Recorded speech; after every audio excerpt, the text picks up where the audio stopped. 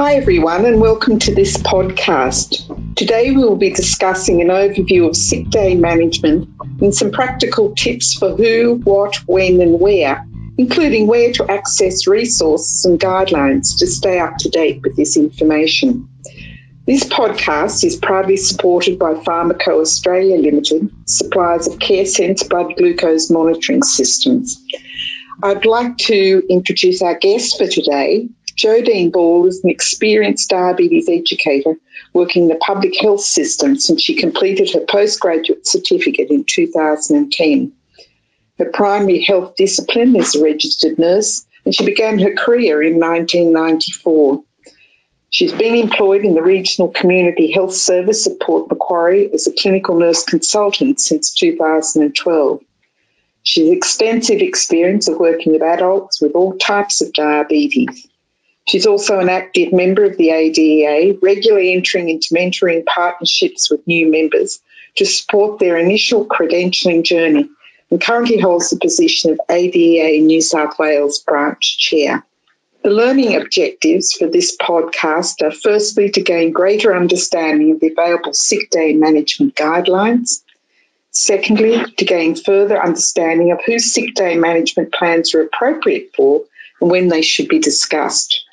Thirdly, to gain greater understanding of what a home sick day management kit may include. Fourthly, to gain greater awareness of the importance of ketone monitoring, how to monitor ketones and action to take based on ketone results. Finally, to gain greater awareness of signs and symptoms of diabetic ketoacidosis, euglycemic DKA, and hyperglycemic hyperosmolar state, all medical issues that can rise during intercurrent illness and diabetes. So hi, how are you today, Jodine? Hi, Jen. I'm really well, thank you. And thank you for coming on as a guest today to talk about this large and crucial aspect of diabetes management. I understand you found the clinical guiding principles for sick day management of adults with type 1 or type 2 diabetes, a guide for health professionals, extremely beneficial, and that you use them regularly in your clinical work. I'm just wondering if you can tell us briefly, because we will go into this in a bit more detail in a minute, but a few of the top reasons why these guidelines are so important to you in your clinical practice. Yes, sure. Jen, for all people living with diabetes, everyday illnesses and infections can be challenging to manage. Blood glucose levels can be both high or low or have no effect depending on the type of illness the person is experiencing. Jen, the guidelines provide a really clear framework for me as a CDE and the person with diabetes to self-manage this aspect of diabetes care and reduce the risk of serious complications, which can be life-threatening. So, Jodine, as you just highlighted, sick day management is obviously relevant to all those living with diabetes, and it's not something that should only be discussed with those managing type 1 diabetes. I'm just wondering if you can expand on why it's important to ensure everyone living with diabetes is educated and feels confident regarding their up-to-date sick day management plan, and also maybe give us an example perhaps that you've come across in your clinical practice to highlight this issue. Yeah, Jen, the development of a sick day management plan should empower people with diabetes by building their knowledge and confidence, reduce the stress and anxiety during periods of illness. A sick day management education will also ensure that the person with diabetes is able to identify the signs and symptoms of illnesses. They can understand the impact illnesses will have on their blood glucose and ketone levels, and they can have a clear understanding of the self-management interventions that can minimise the effect of illnesses on blood glucose levels and recognise when medical assistance is required, who to contact and when to attend hospital. I do have an example of where I've used the sick day management plans with a person with type 1 diabetes using an insulin pump. They followed the recommendations of increasing their monitoring of blood glucose levels and their ketone levels. They changed their insulin pump site, including the cannula, the tubing, the reservoir, and also they administered the calculated supplementary dose of insulin as a bolus and increased their basal rate. Now, all of these interventions were clearly provided in the sick day management plan, and that allowed the person with type 1 diabetes to prevent any further acute deterioration with confidence. Thank you so much for that. So just to clarify, what classifies as a sick day and when should someone be implementing their sick day management plan? Yes, Jan, a sick day is when a short-term illness or infection is experienced, which requires the person with diabetes to make changes to their usual diabetes management or to their medications to prevent either hyperglycemia, hypoglycemia, and the development of diabetic ketoacidosis, DKA, or hyperglycemic hyperosmolar state, HHS. The changes are usually only needed until the person has recovered and they start to feel well again. Jen, the sick day action plan should be implemented if the person feels unwell, even if their blood glucose levels are in their target range, or if the person's blood glucose level is elevated above 15 millimoles for an extended period of time, even if they do still feel well, and also if there are positive ketones in the blood or the urine, we'd like them to start using their sick day action plan. The guidelines for the period of time and the ketone levels that require attention are determined by the type of diabetes and the current medication management that that person with diabetes is using.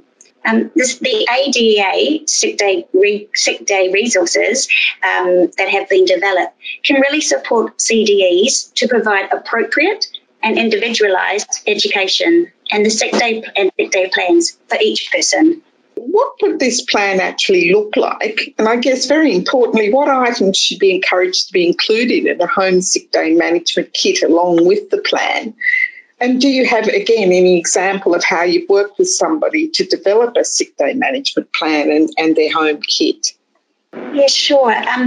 Jen, the sick day plan should provide guidance on how the person with diabetes should manage when they're feeling unwell, and importantly, to know when they should be getting medical assistance.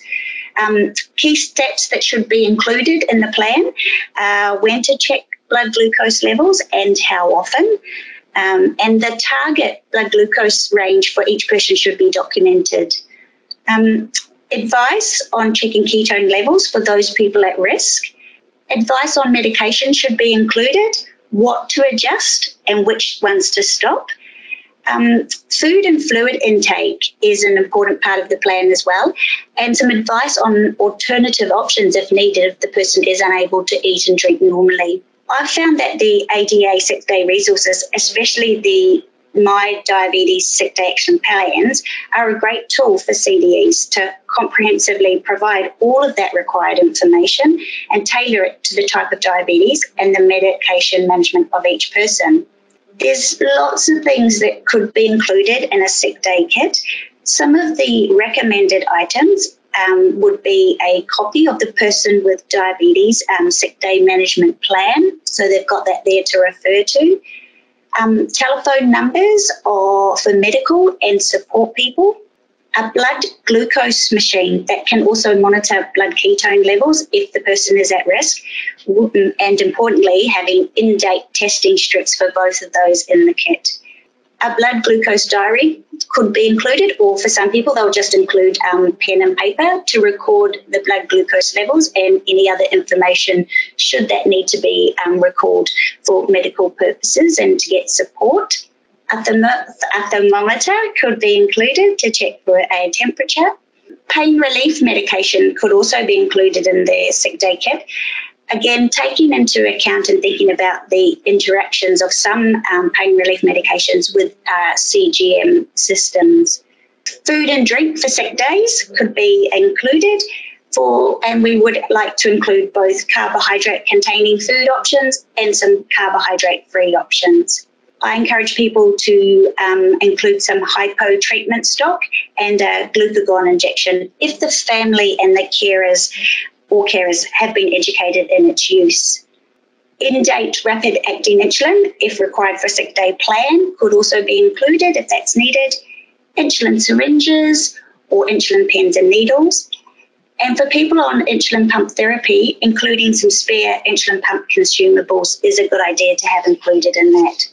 I always discuss, Jen, preparing a sick day kit with my clients as part of the sick day management education and in preparing a sick day action plan.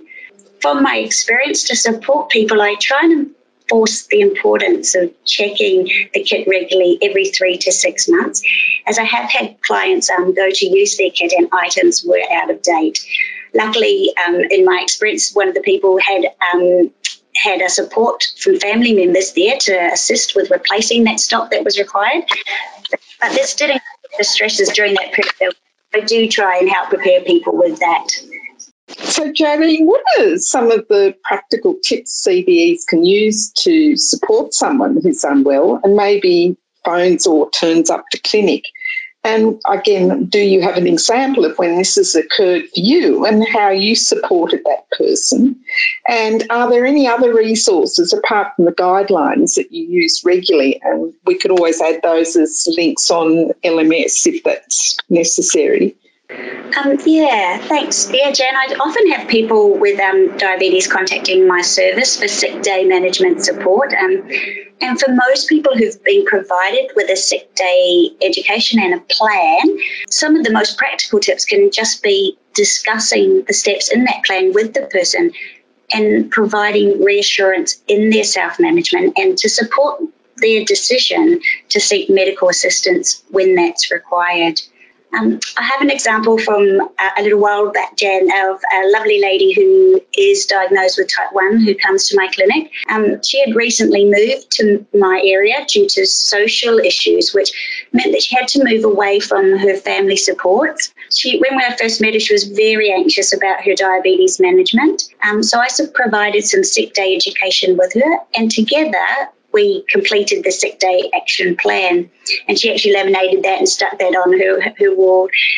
Quite often she'd call me to confirm the steps of her sick day plan, including the amount of increased monitoring she'd done and her ketone testing and her insulin adjustment. She had really good understanding of it, but was always just seeking that reassurance. So together, over the phone, we'd talk, plan over, and we'd review the management and best to reduce her risks of complications. I actually received a call from her last week, and she was ringing to tell me that she'd been unwell and the week prior, and she'd followed her plan and she'd forgotten to call me as she usually does. So she's ringing to apologise because now she's really confident in this area of self-management. So it shows that we really can help people with this area of self-management. Some of the other resources that I also do use, Jan, is to enhance the sick day management education, include the NDSS Diabetes Australia fact sheets, managing sick days for type 1 diabetes,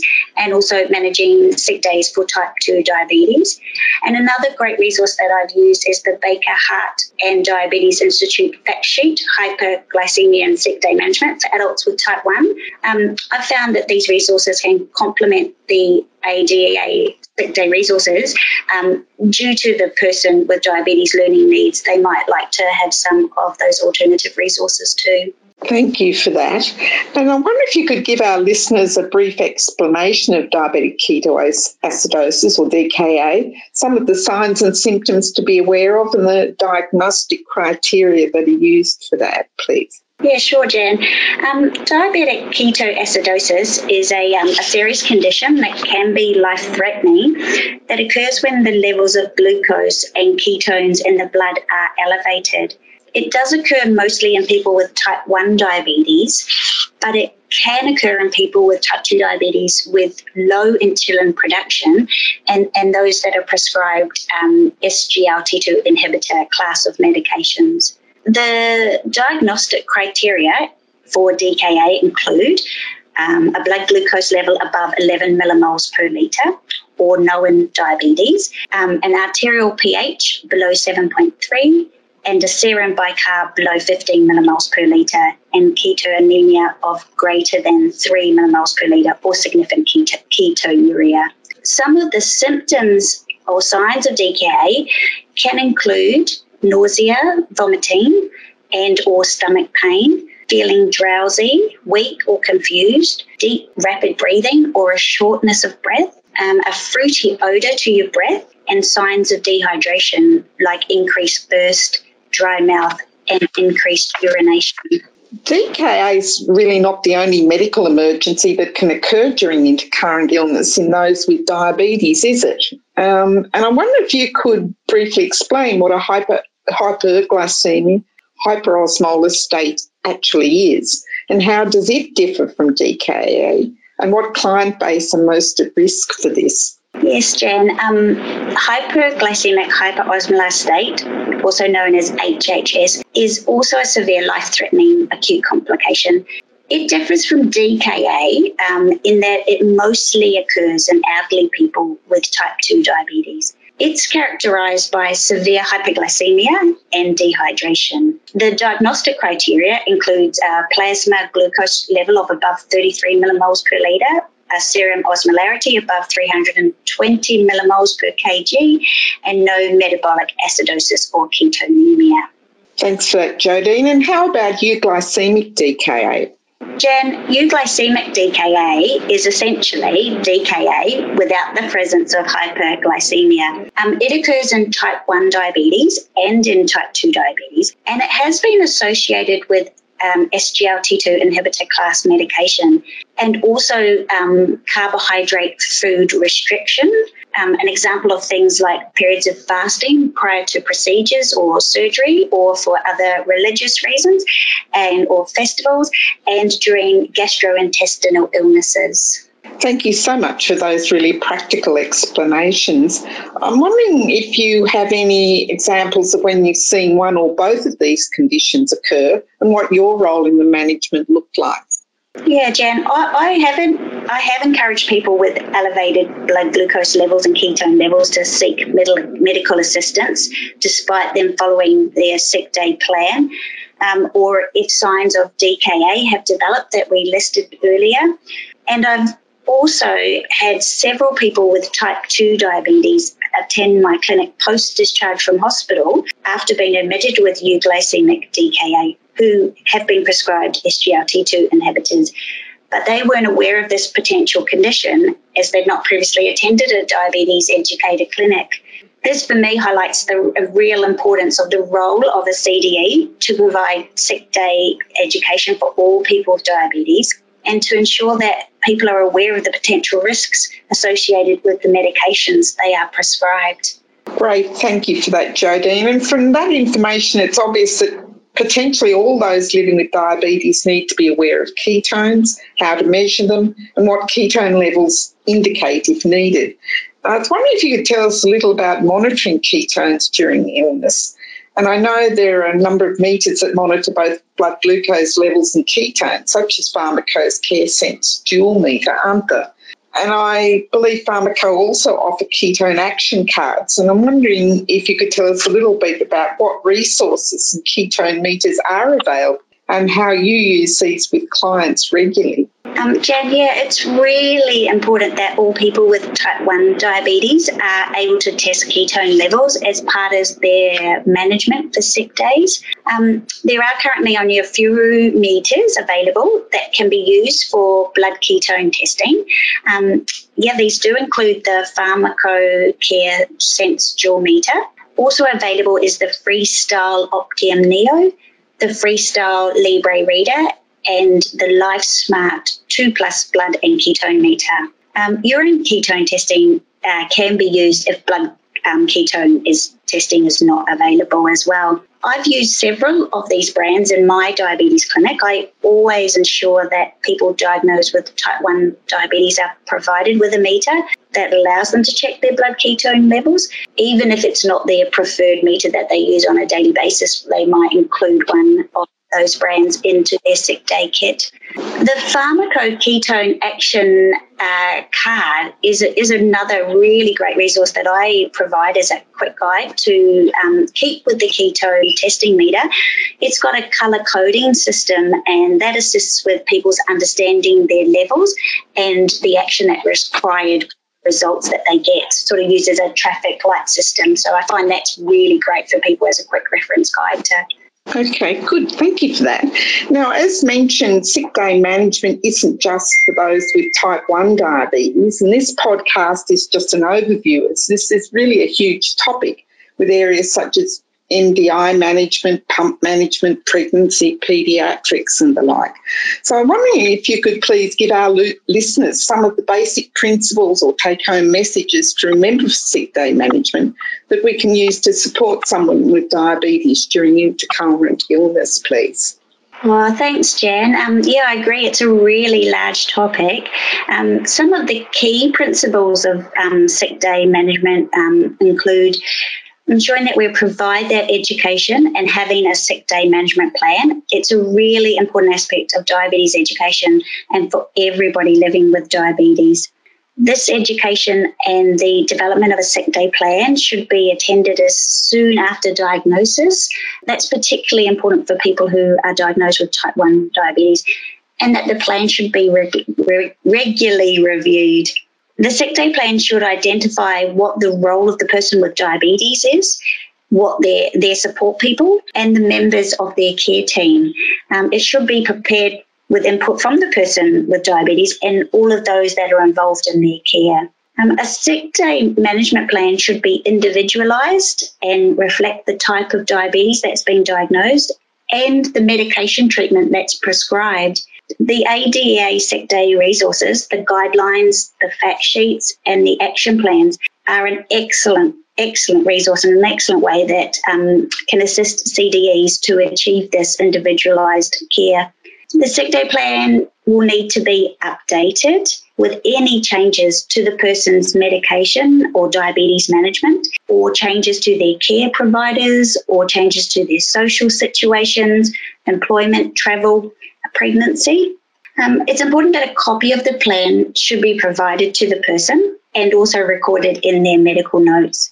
Review of the sick day management plan should also be attended following an episode of illness with the person who lives with diabetes and their care team. That's important because it allows us to review what worked, what needs to change, and if any additional education is required to enhance the person's skills in sick day management, and importantly to empower them to confidently manage this aspect of their self-care.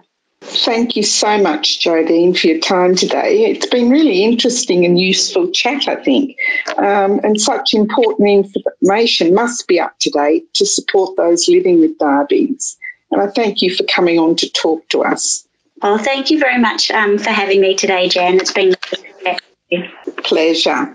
Thank you also to listeners for taking the time to listen to this podcast.